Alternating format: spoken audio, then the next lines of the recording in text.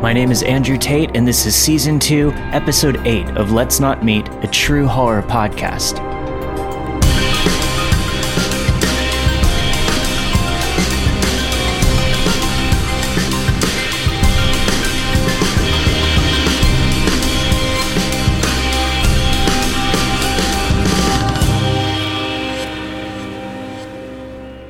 It's been a while since I've had a guest reader on the show.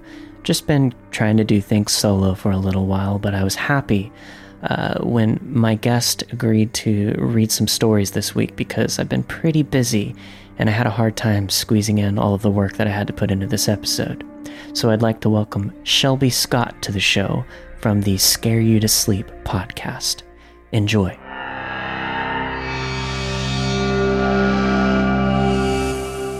This happened when I was around 17 years old and is still happening now.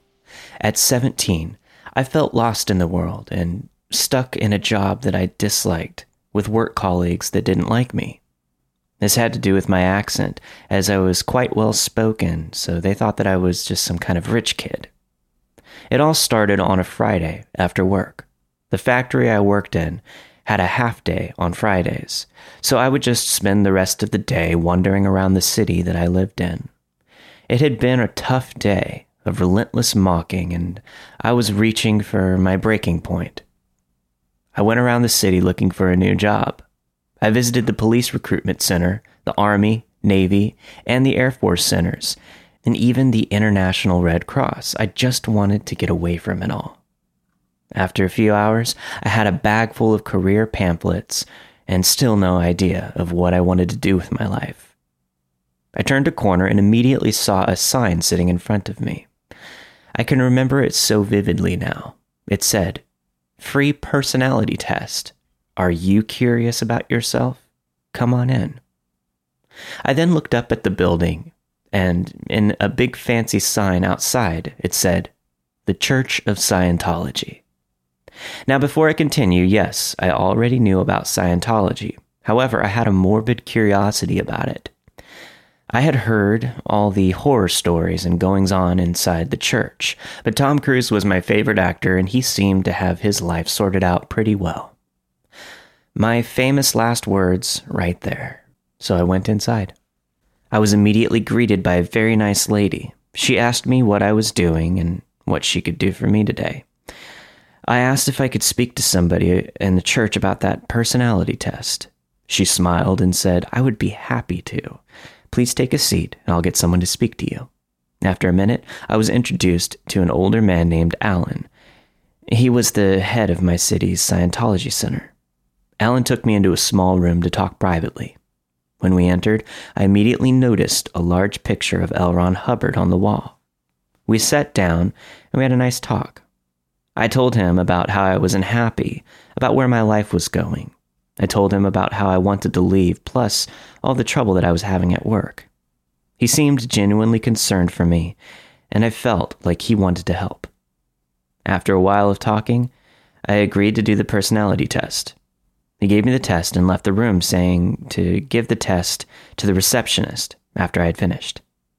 2 hours later, I finished it. Not joking, that's how long it took. It was around 500 questions about anything and everything. I handed it to the receptionist, and she told me that it would take some time to process. In the meantime, Alan had told her to take me to the private cinema to show me a film. I thought it was just going to be some old room in the back with a TV on the wall. But no, they did indeed have a private cinema. It could seat around 50 people and had a large screen in the front. It did feel a bit weird being by myself in a cinema owned by Scientology. Anyway, I sat down and they played me the film. It was about 30 minutes long and consisted of a narrator explaining those strange feelings you sometimes get, with some mediocre acting following along. I remember a section about how much you doubt yourself, knowing you have locked a door but going back to check multiple times. At one point, the film showed how a past event that happened to your mother while she was pregnant with you could affect your life in a negative way. For example, your mother was sick on a flight, so you're scared of flying. I also vaguely remember something about rotten eggs and how much an event involving them can hurt you. I know it sounds absurd, but in some ways the film really made sense to me. When the film was done, I was taken to Alan's office and he told me my results. He told me I was extremely depressed, one of the most unmotivated people he had ever met, lacking cognitive thinking, and I was a waste of talent. Now, this made me very upset, but Alan said that he could help me. He gave me about 4 books and a DVD. He told me to read the books and watch the film before my course. I asked, "What course?" And Alan told me he had signed me up to do a course at the center. He convinced me that if I didn't do this course, that my life would soon spiral out of control. He made me hand over a lot of money for the course and said that I would receive an email about the course, which was in a month's time. I left the center, ran home, and immediately started reading the books that I was given. This happened all over the weekend. I had basically locked myself in my room and did nothing but read and reread those books and watch the DVD over and over again. Over the next week, I began taking notes about myself and my family. I emailed Alan with questions and concerns. I started resenting my mother for my life. I began to think that she was the problem, that everything bad that happened to me was the result of her. I started to treat her badly, swearing at her, and I did my best to ignore her. When I emailed Alan about my mother, he told me that if she was the catalyst for my problems, then maybe I should consider disconnecting from her. And I took that bullshit seriously. I made plans to totally leave her out of my life. A week before my course, I developed some kind of God complex towards everyone around me. What I read in those books told me what I had become, or what I could become. I saw everyone in my family as below me. I really became a truly spiteful person. Just days before my course, I was confronted by my mother and father. They said they were concerned about me and they searched my room. My dad took out all of my Scientology books and the DVD. I was outraged. I screamed and cursed at my parents. I said horrible, wicked things to them. I told them how I was going to leave them and how I never wanted to see them again. Hours of arguing back and forth, tears and crying. However, in the end, they did convince me that the church was a bad place. They said, if I was so miserable at work, then I should have told them. And that's true. To this day, I can't believe I didn't say anything to them. Instead, I went to Scientology. That night, after the arguing stopped, they sat me down and comforted me. I really couldn't believe it. After the way that I had treated them for the past 3 weeks, they still cared for me. The next day, I emailed Alan and told him that I would not be coming back to the church. He quickly got back to me asking why, asking if my family was the reason that I was being forced not to go. However, I just ignored him. The emails that I would receive in the next few weeks were mad. He told me stuff like, I should leave my family now and I could stay at the church. He tried to convince me that it was all because of my mother. He even emailed me to say something along the lines of, he won't be surprised if he read in the papers that I was found dead by suicide. I was very sure he crossed the line there, but I just kept ignoring him. The strangest email I got was one in binary code with ones and zeros. I used the binary code translator, but it all came back as mixed up letters and numbers. None of it made sense. Eventually I blocked him. However, it still hasn't stopped. About 2 or 3 times a year, I'll get an email from the church, either asking me how I am or asking me about my family. When I get them, I immediately block the email address, but they just keep coming. It's always something new, and it's always someone new, saying that they heard about my quote-unquote case, and they were worried about me. The whole reason I'm writing this is because I got one the other day, and I thought it would make a good warning. Please, I beg of you, don't go to the Church of Scientology. If they can make me into a spiteful degenerate in just a few hours, then what can they do to a person in a few months or years? if anyone has any idea how to block the entire religion or cult from my email, please let me know. And if you're lost in life, sad or upset, please talk to your family, friends, or a doctor. When you're down, don't let others make you into a monster. Take it from me. After this event, I got help, and I'm a happy, confident person now. Thank you so much for listening. Oh, and Alan, if you're reading this, you made me into a monster, and let's not meet.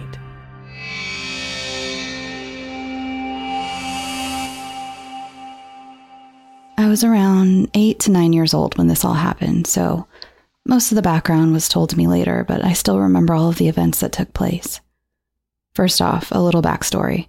This guy, referred to as New Guy here, but actually had a pretty badass and unique name, had recently moved into the apartment next to us on the second floor. It was an outdoor apartment situation, so we had railings that opened up fully to the outside and could see the trees, the little bridge we had over a stream, etc. It was okay, but sometimes you never knew who was in those apartments, a little important due to seeing some things later. He ended up asking us to help him move in and if he was okay hanging in our apartment due to the AC being repaired in his place. It was around 105 that day. We were all hitting it off and he seemed like a really nice guy. In the upcoming days and weeks, he would always be really nice to us if we ever passed by his place when he was heading out or if he ever needed to borrow something. Something that kind of was weird to my 8-year-old self was how he really got into my mom for a little bit. But this was after a recent split with my sperm donor, so I assumed she was just trying to make the best of a bad situation. And he was a great guy, so why not? It was kind of obvious here and there about how he was super flirty with her, and it was kind of a little weird overall. And he got very friendly with me too, which seemed a little off at times. Almost like he was just really trying too hard to get on our good side. Here's the more juicy part. It was around 9 at night one night, and my mom was just finishing up dinner. I was on my PS2 playing a game I had just recently been gifted. I think it was God of War 2 or something. When we heard this really hard knock at our door.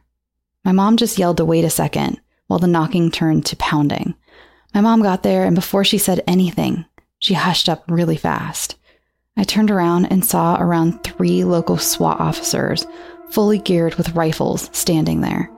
I was terrified since this was the first time I've ever seen any gun that big, or any officers at our door like that. They quickly asked us to follow them as there was a very dangerous threat happening not too far from us. Little did we know how far it really was. They also asked to use our apartment as a vantage point and such for whatever was going on. My mom, trying to crack some jokes to lighten the mood as she was just as scared as me, told them to make sure the pot is off the stove or she'll forward them the bill, but agreed. They rushed us down the farthest hallway, which to us seemed weird since the stairs were just around the corner next to our apartment. As we were walking, we saw some other people on the ground level, just kind of staking out the area where we were, and I, as an 8-year-old, nearly shit myself at the sight of all these officers pointing guns in my general direction.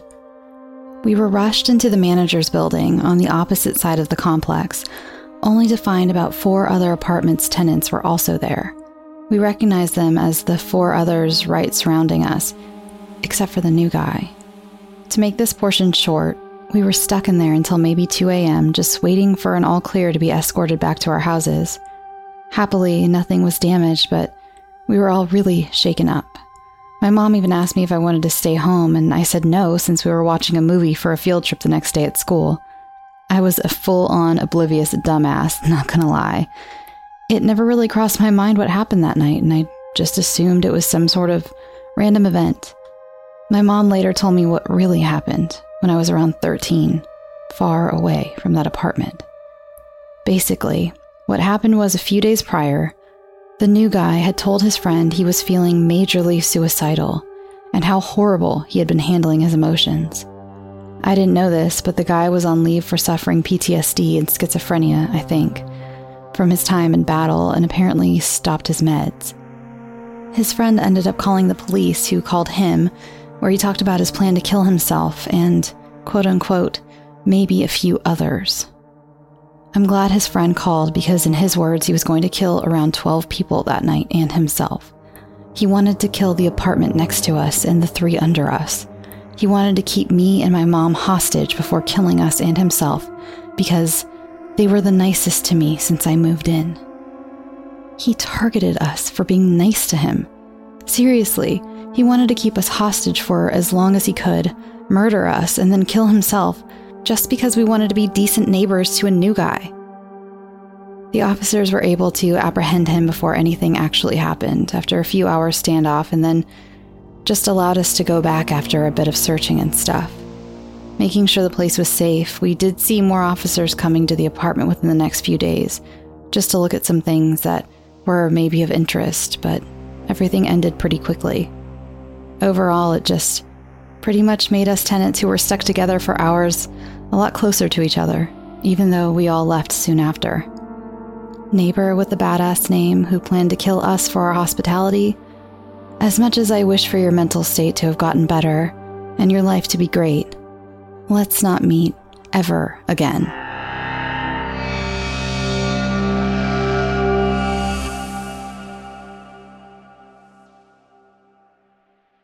So this happened when I was in 7th grade, a 12-year-old. At the time, it was just my mom, my brother, and I living in a rental in a rundown, low-income area. We moved in during the summer before the school year had started, and were welcomed by our next-door neighbor, which wasn't too uncommon, but not super common at the same time for that area in Oregon. My mom worked 8 to 5 every day, so my little brother and I would ride the bus home from school. My cousin would also sometimes ride back to the house with us, and her parents would pick her up later.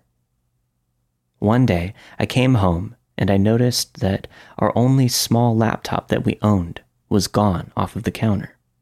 I figured my mom had moved it. Later, when my mom came home, we found that a lot of other things were missing as well, like my iPod and wallet and my mom's safe with her handgun in it, and a lot of family valuables. We called the cops and reported a robbery, and they came to investigate. They determined the person probably slid through the doggy door leading into the garage, and then entered the house through our unlocked garage door. Cops stayed in their cars on the curb all night and said that they would watch our house more than normal. I was terrified all night, and my brother and I slept in my mom's room. The next day, we locked all of our doors. It was Wednesday, and was a random half day at school, so we rode the bus home around noon, and my cousin came with, while my brother went to a friend's house for the afternoon to hang out. I used the key under the mat that my mom leaves for me, and my cousin and I hung out for about an hour or two until her mom came and picked her up. After she left, I heard the doorknob of the closet right next to the front door slowly open. And out comes this skinny, what looked like 35-year-old man that I recognized as our next-door neighbor. He seemed to be shaking, intense eyes, had a really unhealthy look to him because of his extremely sunken-in face.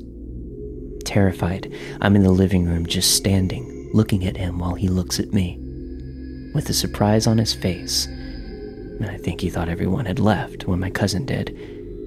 His face, it changed to an amused smirk when I believe he realized that I was alone in the house. He begins to walk towards me while I stand there shocked, not sure of what to do. He grabs me really hard on my shoulders and then tells me that I'm pretty. He then begins to pull me into him. And I think he licked me. I don't know, he seemed crazy and excitable with this intense look in his eyes. I instinctively jump and buckle my knees to allow my full weight to be the force that rips me from his grips and fall onto my butt. He then bends down for me when I heel kick him in the nuts as hard as I can. I played soccer at the time and practiced wrestling with my older brother and neighbors' kids a lot. He yells and falls to his knees, cupping himself. I use that time to run past him to my front door. I open it and run to a kid's house that I know down the road that I ride the bus with. It was about 6 houses down. He and his mom called the cops while I waited. The cops got to the house, and he wasn't there anymore, but had managed to steal a few more valuables. I gave my testimony that it was our next-door neighbor, and he was later caught that same day selling some of the stuff at a pawn shop in town. He ended up being on crystal meth, stealing our stuff to sell and pay for his addiction. He was super weak from all of the drug abuse, which is probably why I was able to get away from him. He also was apparently somewhat high, which he claimed heightened him sexually, which is why he spontaneously decided to attack me while I was alone. Also, he looked like he was in his mid-late 30s, but he was actually just 26. He had apparently watched us for a few months, learning our schedules for when we left and got home. He took the time to take the key from under our doormat while we were gone, get a copy, and then put the original back under the mat for my brother and I to use when we got home. The cops were surprised that he was smart enough to do that, as he seemed to be mostly dim-witted with everything else due to the drug abuse. Either way, I testified against his physical attack, and he got a few decades of jail time, being that he was already on parole for drugs. I was terrified and slept in my mom's room for the next year. So let's never meet again, creepy meth addict neighbor.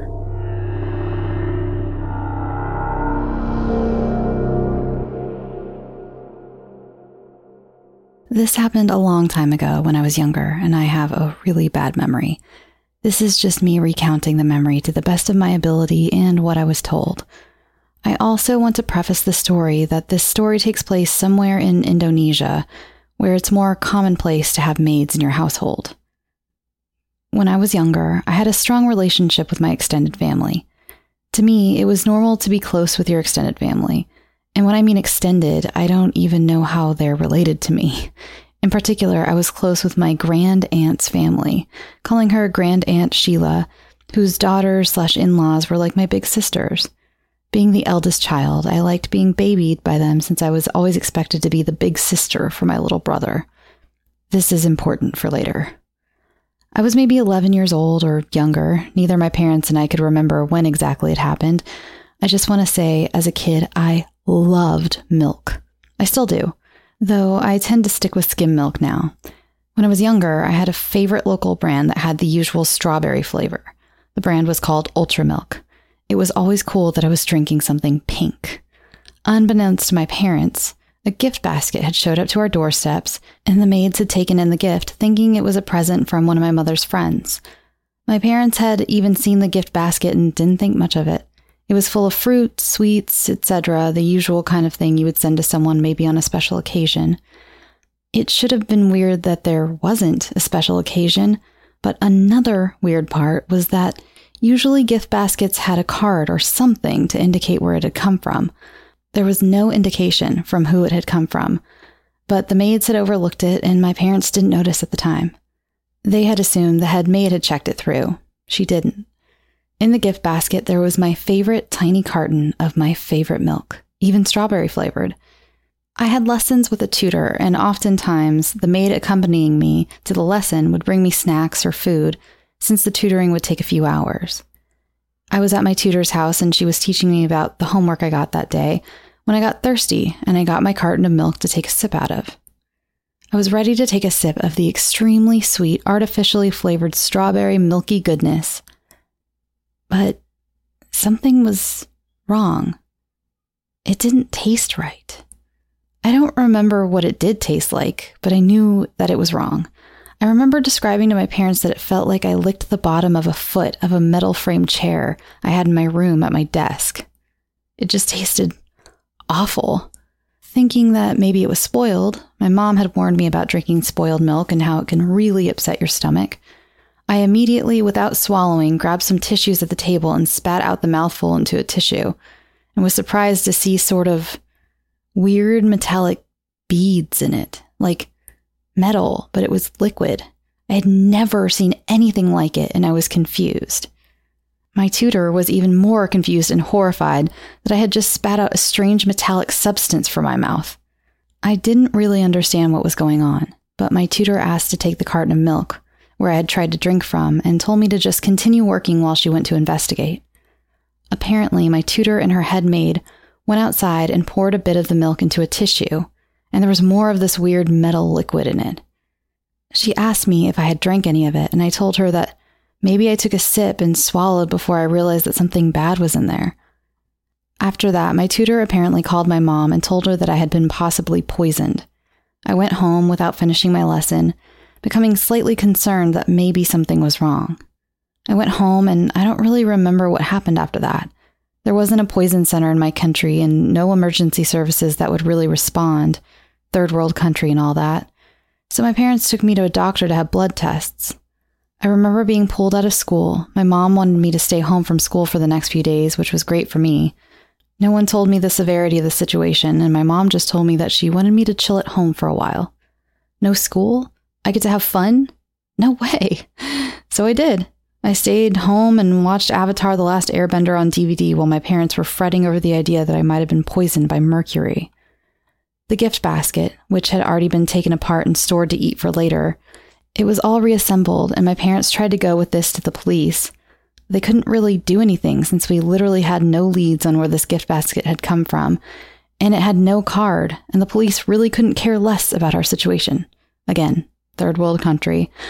I don't really know what happened other than I was pretty cool with staying home and playing. My life at home wasn't perfect, got some issues with my parents, but they were really nice to me during that time, so I enjoyed it a lot since I didn't really understand. I think my parents kept a lot from me to keep me from getting scared. My parents even took me overseas to Singapore, even taking the liquid found in the carton with them in a tin or whatever to show the doctors there, where I got tested some more and didn't seem to have any signs of poisoning. I didn't swallow enough of it. I'm not really sure if it really was mercury. No one has ever told me.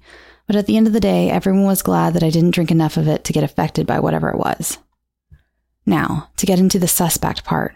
My parents later told me that they had a sneaking suspicion that it was possible that Grand Aunt Sheila was the one who tried to poison me. I didn't know this at the time, but around the time of the incident, Grand Aunt Sheila was found to have stolen gold and jewelry from my parents' store for years, worth thousands. My parents were furious and wanted to report her to the authorities, but my grandma, her sister, loved her too much and instead just cut contact with her. Since then, Grand Aunt Sheila had seemed to want to enact vengeance over being caught and has been trying to get back at us. My mom warned me that I couldn't play with the big sisters, Grand Aunt Sheila's daughters, anymore since they did something very bad, and to never get in a car with them if they showed up at my school. But it didn't click in my mind until now. Thinking back, Grand Aunt Sheila was close enough to me to know that I loved drinking milk and maybe tried to hurt my family, even if it meant hurting her grandniece. Not sure what I would be to her. We could never confirm it was her, but Grand Aunt Sheila has continued to be a thorn in my family's side for years now, though my parents have learned a lesson and ensured that whenever we received a gift basket, there had to be a name on it. My grandmother doesn't believe her sister did it, though, but my parents firmly believe that she was responsible, but we have no proof other than her horrible character. We've received weird gifts like black seeds and hair that were supposedly some sort of witchcraft thingy. Witchcraft and sorcery is a popular thing in Indonesia, believe it or not. We assumed that this was all from Grand Aunt Sheila, who still lived in the same city as us. It only made sense. My parents never bought me the Ultra Milk brand again, which I was okay with, since that moment spoiled the Ultra Milk brand to me. I was reminded of the story while drinking strawberry milk the other day. Different brand. I'm no longer living in Indonesia, not in the same country as Grand Aunt Sheila. Even so. To Grand Aunt Sheila, or whoever was the one who tried to spike a carton of strawberry milk to poison an 11-year-old girl, let's not meet.